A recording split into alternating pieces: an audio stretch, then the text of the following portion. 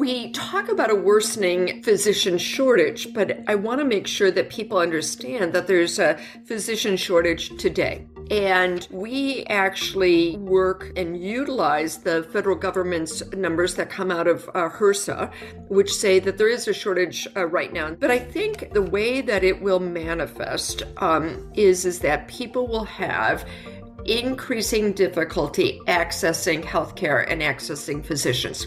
And I think that access is going to continue to be more and more difficult. It's a tough conversation, but if we all understand what the issues are, we're going to find a solution.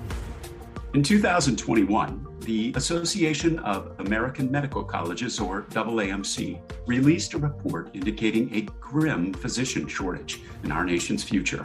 AAMC anticipates a shortage within a dozen years of up to 124,000 physicians.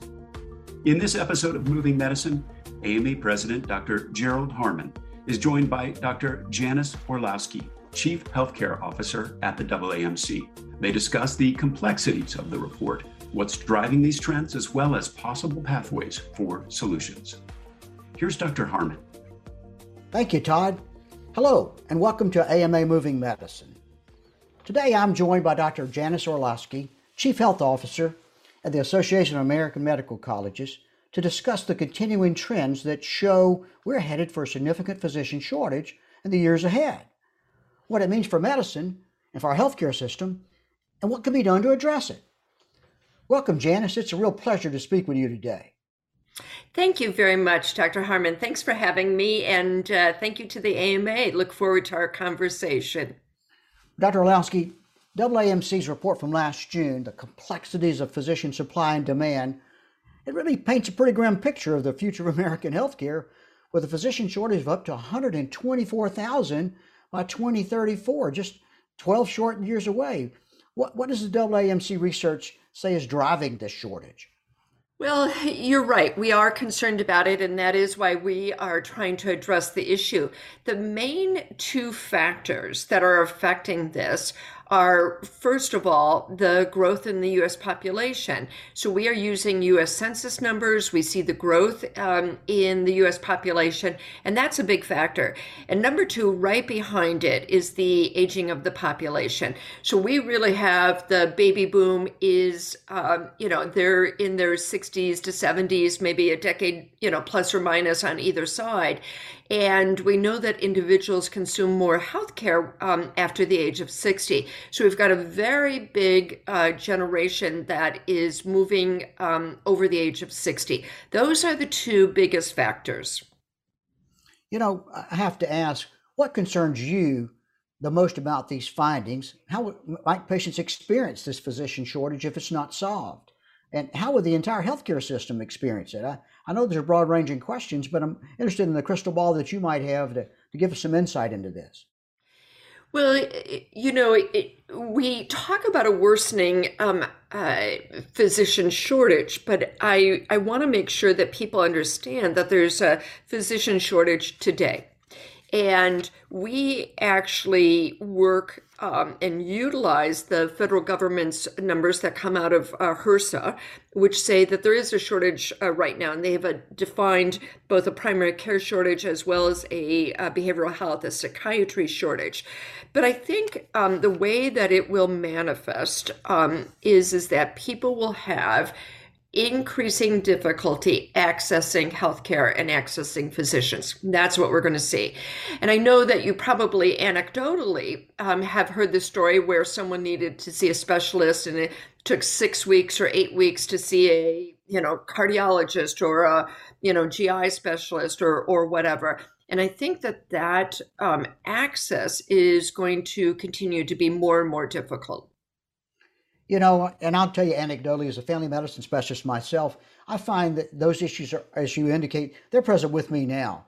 So I have to manage the expectations of my patients and my personal expectations when I make referrals to various specialists, just because they're not as geographically close or they're not as many as I need for the particular urgency of the situation. It is quite a challenge. The AAMC has released similar reports over the many years. And how are perhaps the factors today driving these trends any different than they might have been a generation ago? So, maybe two or three things that I can point out.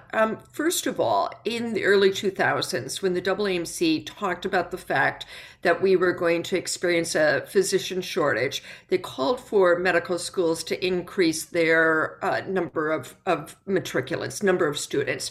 And so, what we've seen since about the mid 2000s, say 2005 or so, we had maybe about 125 MD granting medical schools, and we're now up to 155.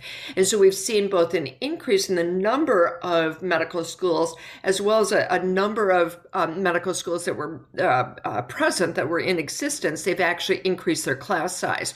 So on the MD side, we're actually seeing a more than a 35% increase in the number of matriculants, which is great. On the DO side, what we're seeing is an even greater expansion as you take a look at percentage. Now, DOs, they had a smaller number of matriculants, but we've seen that they've doubled in size. So both on the MD as well as the DO side, we have seen an increase in the number of matriculants. Now, it'll get us later into the question of, can everyone get a residency program? And we can talk about that. But the second thing that I would tell you as we take a look at these numbers is as we look at them, we are seeing difference in different areas. So let me tell you, in rural America, we are seeing not only a primary care shortage, but we're also seeing a general surgeon shortage. And so that's an example. Depending upon where you are in the country, there may be difficulty getting to different specialties.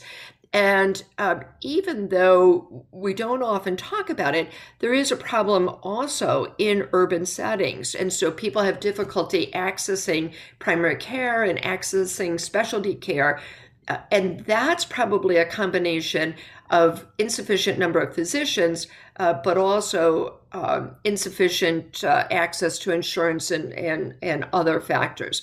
But those are the two things that we see are shifting over the last couple of years. And we, as you said, we used to do this report every 3 to 5 years.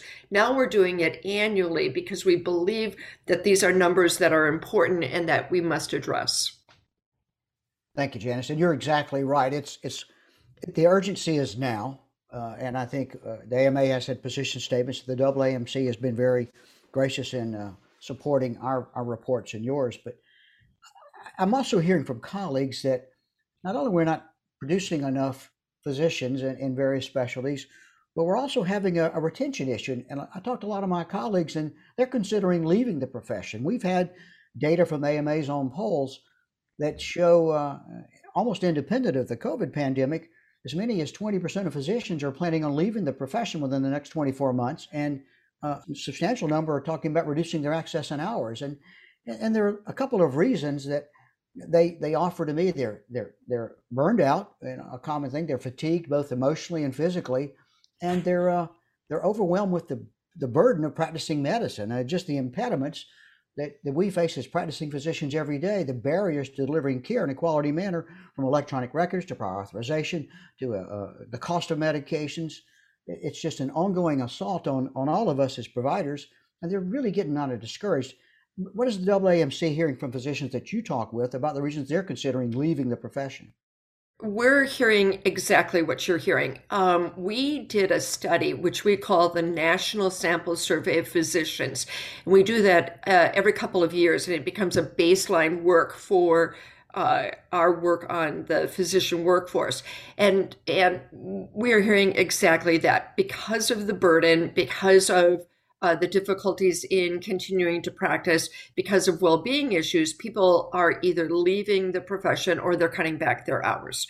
Our last National Sample Survey of Physicians was done just a couple of months before the pandemic, in the fall of 2019. And so we actually are launching right now a national sample survey to take a look at those numbers immediately after COVID. And we are a little bit anxious about that survey and think that we are going to continue to see worsening of the trends of people leaving. One other thing that I would point out to you is that in the next 5 years, 35% of physicians will be of retirement age. And so we've got, if it's not that people are wanting to cut back their hours in order for well-being, or they're frustrated by practice, we're actually just seeing physicians are getting older and getting to the point of retirement. So, that number, it depends, because physicians had tended to work longer. So as we take a look at retirement, we might have 20 to 35% of the workforce just leaving because, it's that time in their life. I appreciate that. The pandemic, as you mentioned, and I would be concerned about what our new studies might show as we measure, if we can measure, the impact of the pandemic on our physician workforce. I'll tell you, I rotated and I periodically rotate as an inpatient hospitalist with our teaching service and our family medicine residents here in my small healthcare system. And in the midst of the surge last fall, just after we had, unfortunately, a bunch of summer exposure to more and more coronavirus patients, we were overwhelmed in our inpatient system. A lot of my young doctor colleagues, my residents physicians, they were doing heroic work. They were working 7 days a week, long hours in the day, and they were doing really good work, but all of them had a little bit of emotional and even physical weariness. And they commented to me that they were very proud of their ability to become doctors, and they were very happy about their career choices, but they were thinking perhaps that the frontline medicine that could have the emotional wear and tear was really starting to impact their career decision on specialty choice, practice types. And these are folks that are just beginning their medical career. So I was real concerned about experiencing what I would say from my military experience was battle fatigue. They were having battle fatigue and COVID treatment and COVID response fatigue. Does the AAMC have a perspective?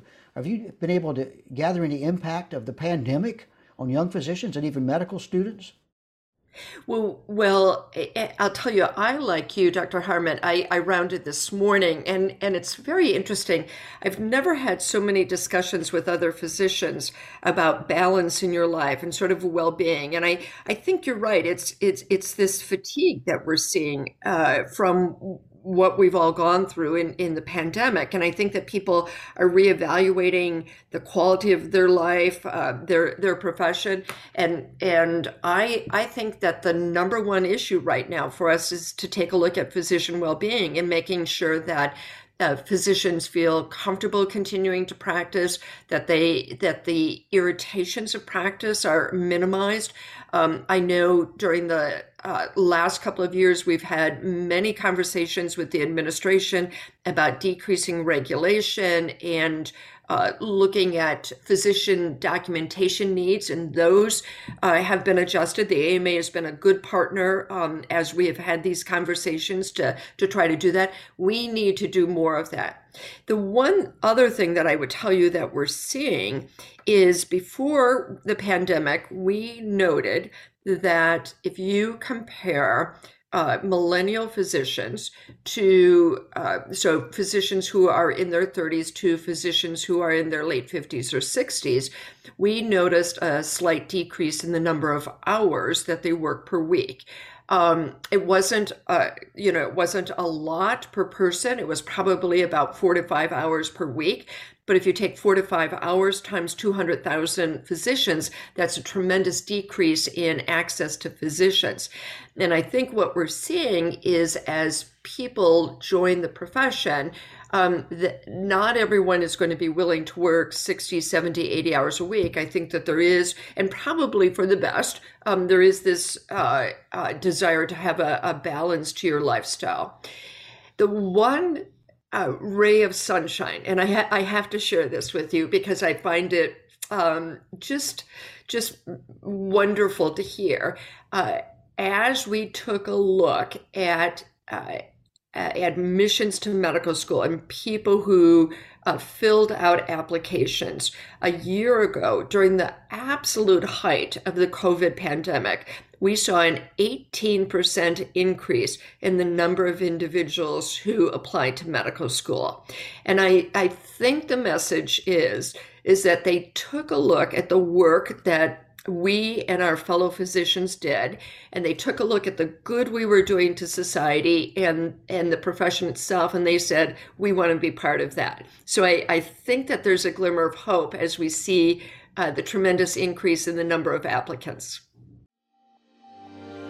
Curated from more than 3,000 major newspapers, magazines, and journals, the AMA Morning Rounds newsletter delivers the top stories in healthcare right to your inbox, Monday through Friday.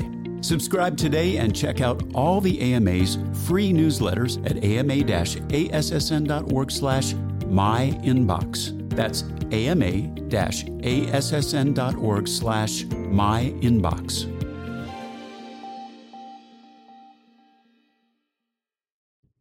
Well, that's, as you said, and I've had commentary to that effect too, that if there are some silver linings to this cloud of the COVID pandemic, telemedicine is one, innovative opportunities to take care of patients is another, and as you said, a renewed sense of purpose that we're all looked at the healthcare profession is a real admirable profession. So that may be one of the silver linings. As we talk solutions, if we can, Dr. Orlowski, there are short-term and long-term strategies, and we've talked a little bit about it, asking the administration to reduce the administrative burdens. That's certainly short-term, but I also think, and I think there's some long-term opportunities too. Could you maybe tell us what the AAMC is thinking about as far as strategies that could be effective over the long haul, so that we can ensure we address the problem now, but also don't face a similar one in the future? So I would say that our recommendations fall into a couple of areas. First of all, we know that medicine is a team sport right now. And I think what we have to do is continue to educate and continue to build strong teams.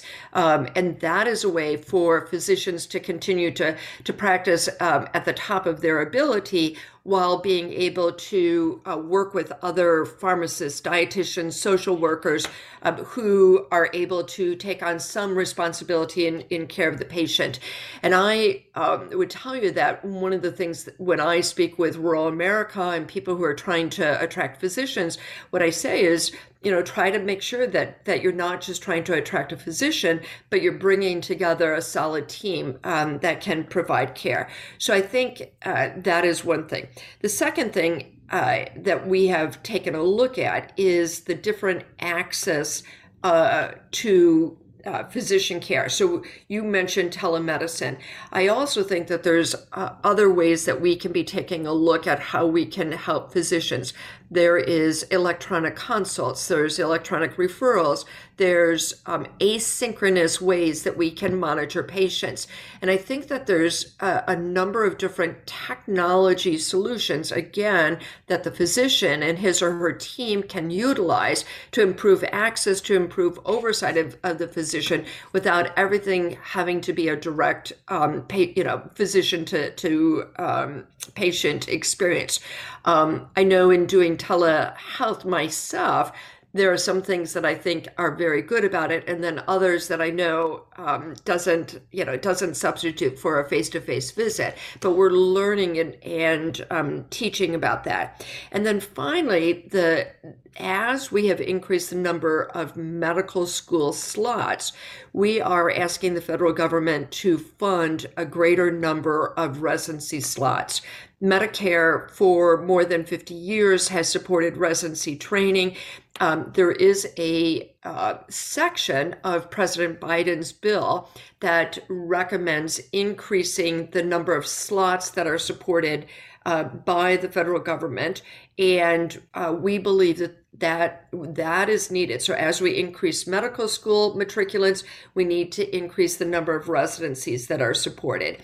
And I would say those three things, increase the number of residency slots, technology advancement, and teamwork that is really integrated with a physician are the things that we can do to try and stave off this crisis. Thank you, Dr. Orlowski. Both of our organizations, along with dozens of others, are part of the Graduate Medical Education, or GME, Advocacy Coalition. And we've been supporting those type of bills in Congress. And you mentioned some of the current activity. And you're right. I recall that funding for 1,000 new Medicare-supported GME slots has been included in the Consolidated Appropriations Act of 2021. And it calls for up to 200 positions being added annually, with the stipulation, however, that no hospital can receive more than 25 new FTE residency positions in total. Now, this is a step in the right direction, but I've had public messaging on behalf of the AMA that says this is nowhere near sufficient. Growth in the number of residency slots has stagnated since the Balanced Budget Act of 1997 and essentially capped the positions at existing programs. And so the AAMC and AMA and others are part of the coalition are working very hard to improve access for these several thousand medical school graduates who have to find a graduate medical education opportunity in order to become part of the physician workforce. And that's important. I wonder, do you think the other magic answers might include, and we talked about it, can we improve other access opportunities for medical students to practice in rural areas? Do you have some ideas what we might be able to do to encourage physicians to go into these physician shortage areas, like where I live in the rural area of South Carolina? Absolutely. So a year ago, 1,000 GME slots were approved. And as you said, 1,000, step in the right direction, but hardly substantial enough. So we've got, several thousand more that is in the president's budget right now. And besides those that are just straight up residency slots, the president's budget also includes some slots for people who are underserved, people of color, people who have had difficulty in paying for their education. And so it's provided support, not just for medical school, but also residency. So there are a couple of different solutions to increase the number of residencies. So that, I think, is where we need to go. There's no doubt about it. You mentioned then having clinical spots.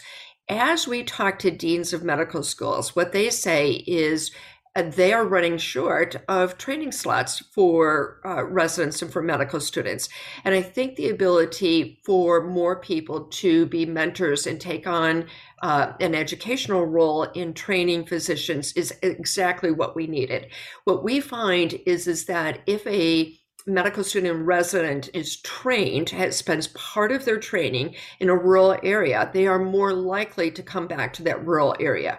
We also know that if we accept to medical school kids who graduated from high school that was in a rural area, or if there's family in a rural area. So I think we have to be very smart as we take a look at the diversity of the classes that we bring into medical school. So not only what's the gender and what's the diversity in race and ethnicity, but what is the diversity that there is in geographic background. And all of those factors need to be taken into account as we look at admissions to medical schools.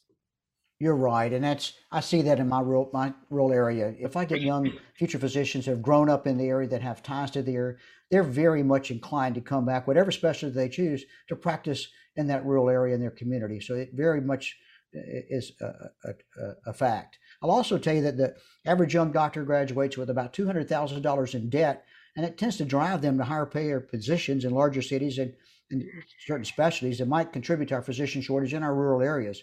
The AMA and the AAMC have both initiatives and efforts to improve that ability to serve that medical school debt and reduce the cost of medical education.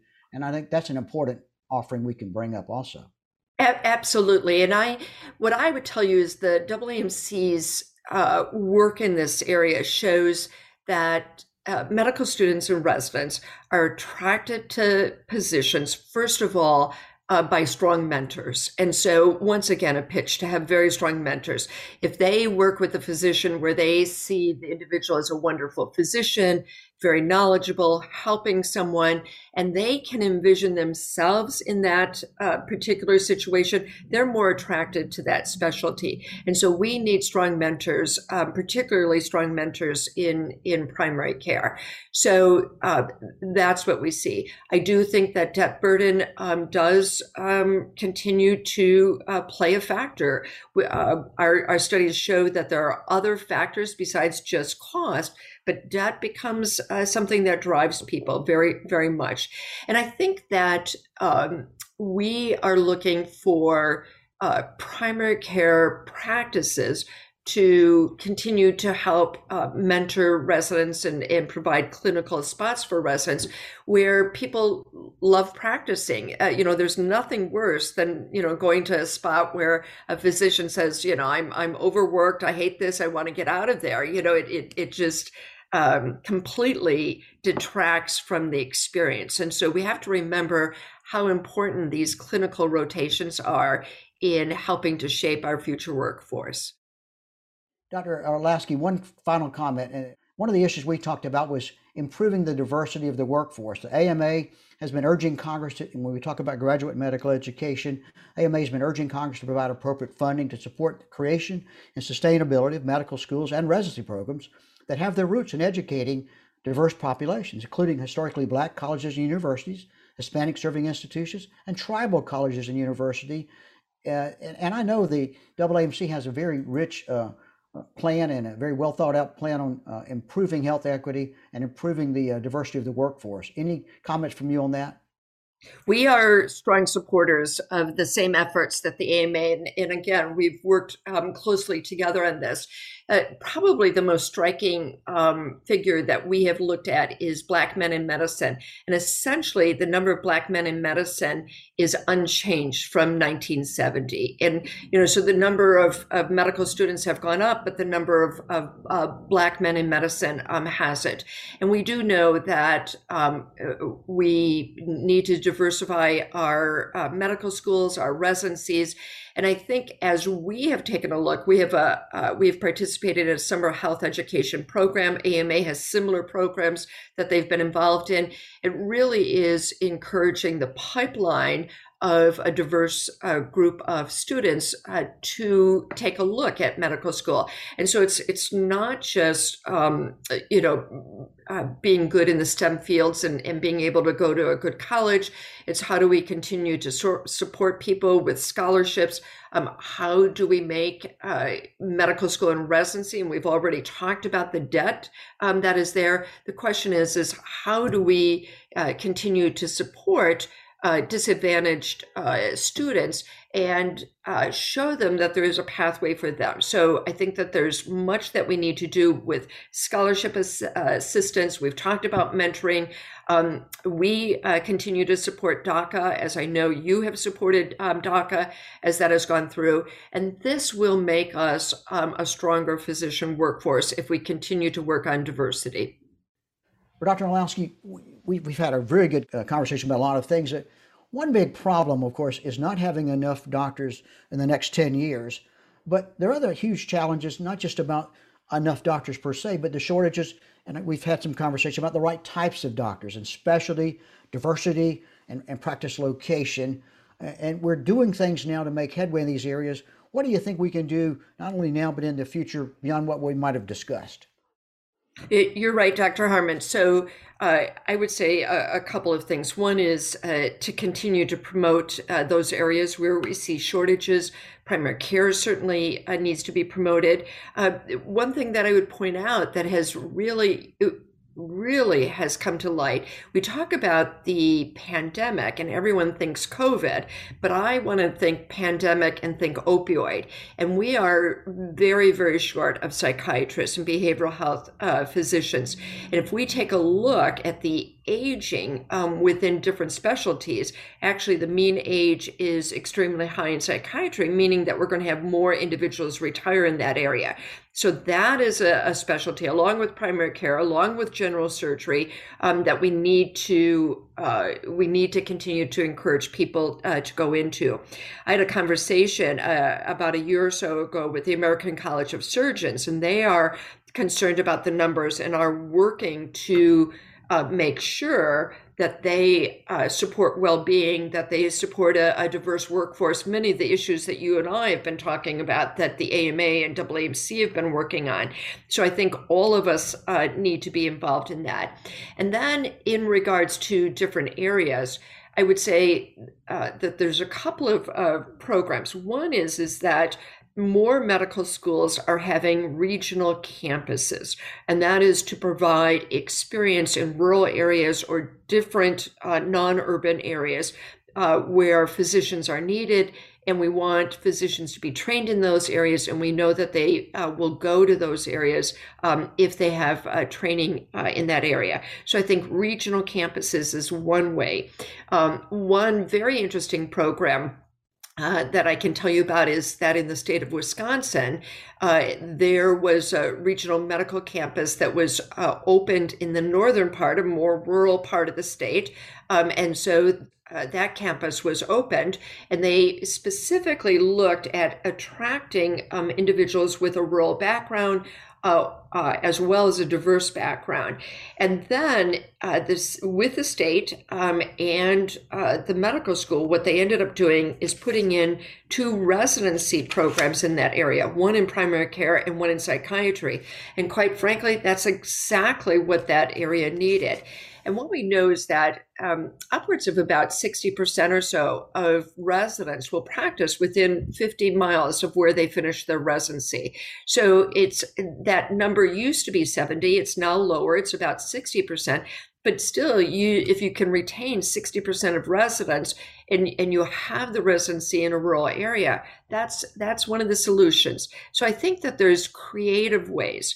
The second thing that we have been working with is HRSA, and HRSA is taking a look at how they can bring physicians into underdeveloped areas and using federally qualified health centers. And so, again, we know that residencies have been developed in these areas, and we know through some of the Title VII support, we can bring individuals into residency and then to train and to practice in these underserved areas. So those are 2 examples where we have been working and looking at making sure we're dealing with some of the really significant geographic disparities that we see.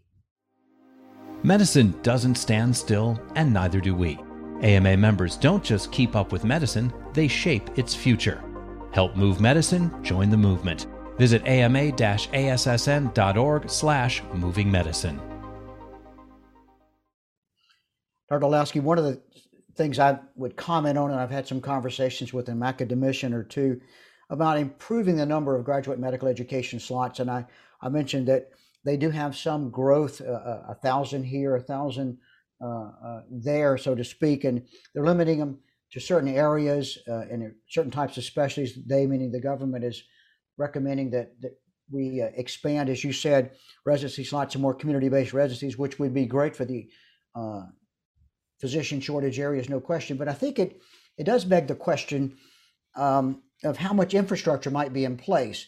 If we limit growth, if we as a profession limit the growth of graduate medical education opportunities to small communities or regional centers that may not have an existing infrastructure of academics, not necessarily research, but just academics and teaching scientists, as it were, then it's hard to get some of our surgical specialties or medical oncology type specialties or other specialties that are more organ-based, as I would call it as a family medicine specialist, that you really don't have the teaching infrastructure or the clinical skill set or the clinical range that you might be able to qualify to graduate a fully certified and trained specialist without having more infrastructure in place. And it's going to take a long time to put the infrastructure in place to do this. So in the short term, perhaps we could ask a bit of a waiver to allow our existing residency programs that have some larger institutions as their academic base to grow their graduate medical education opportunities to help provide the specialty care that we are anticipating, you and the AAMC and we and the AMA are anticipating being physician short in specialty areas in the coming decades. Yeah, I couldn't agree with you more.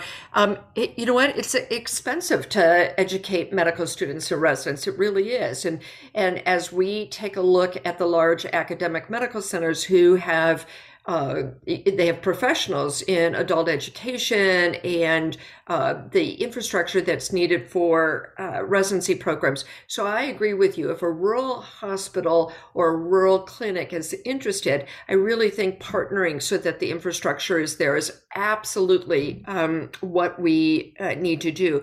The AAMC on our website has a PowerPoint presentation that anyone can take a look at that talks about sort of the cost and the resources that you get. And people always think, oh, you get money from the government if you have graduate medical education.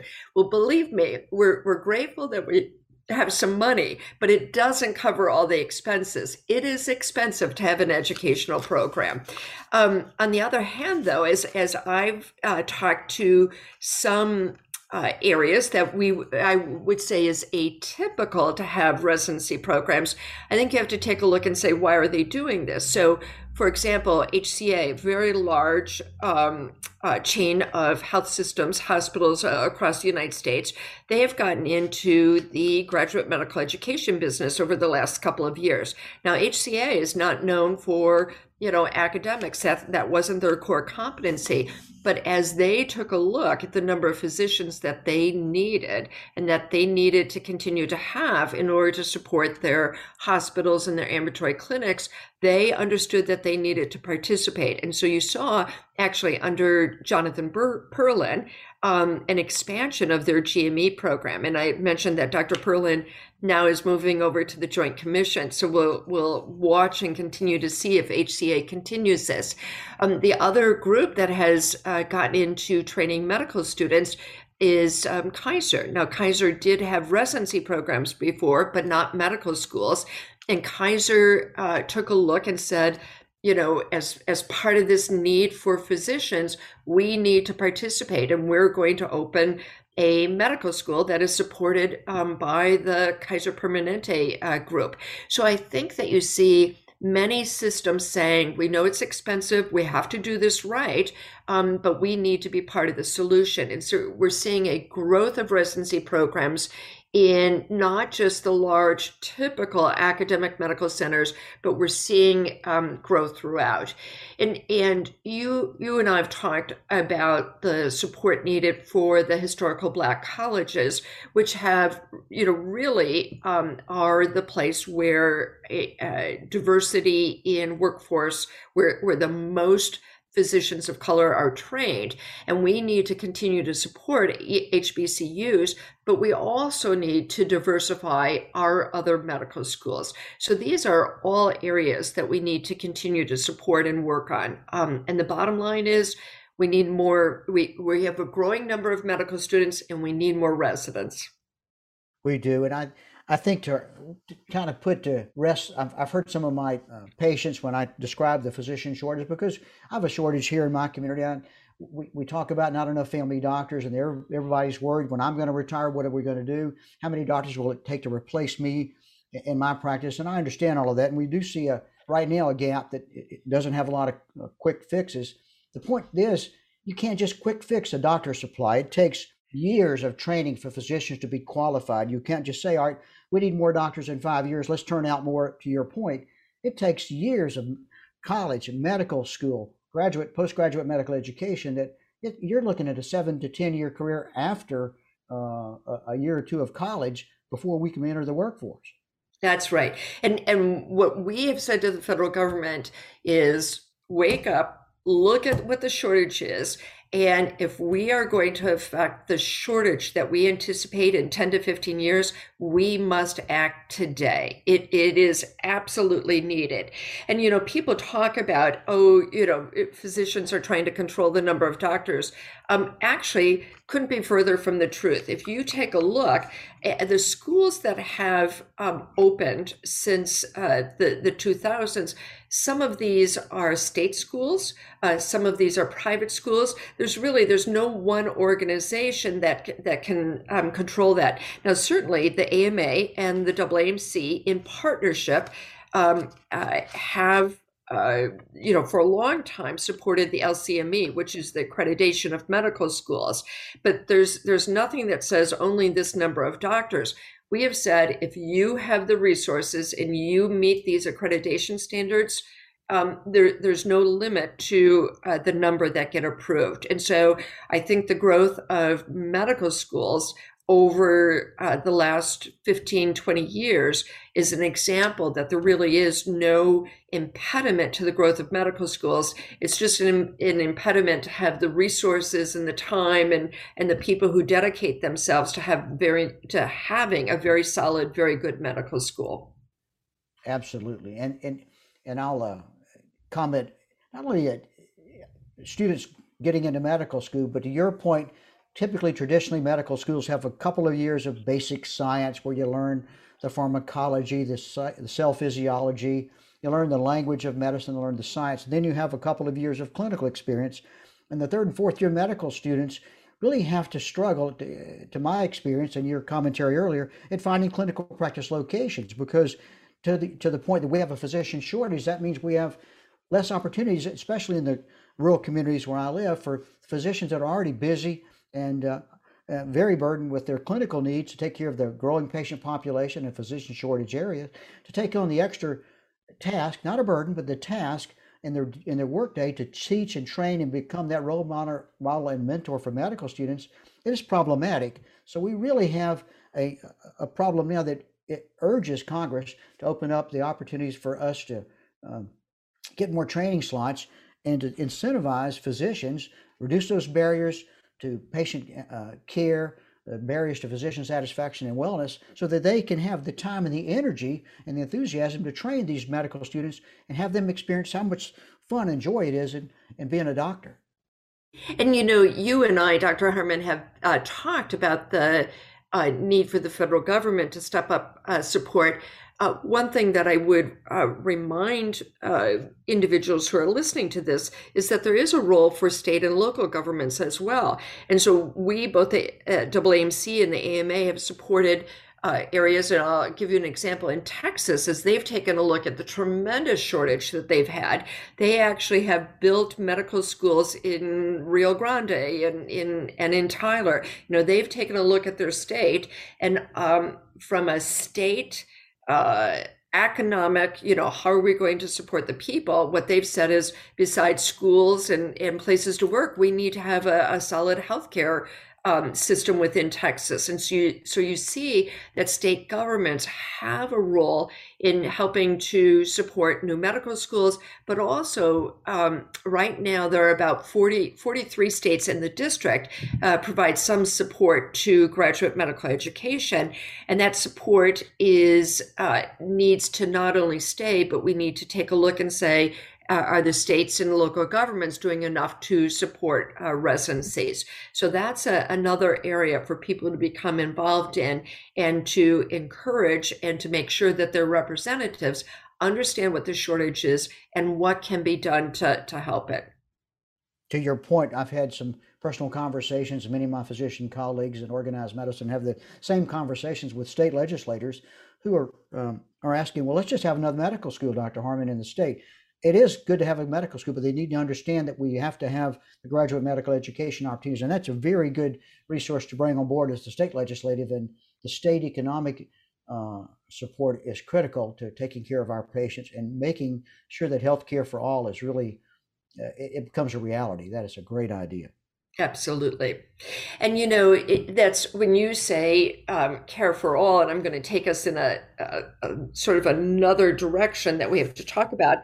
The numbers that we look at, that we've been looking at, is we start with today's numbers in regards to access and the number of physicians. And we say, okay, we know there's a shortage in primary care and in psychiatry, but let's take a look at the growth under a couple of different scenarios. If we had more doctors, if managed care was different, and we look at all of these scenarios, the one part of the report that I'd like to make sure I highlight is that there's a part that says equity of utilization.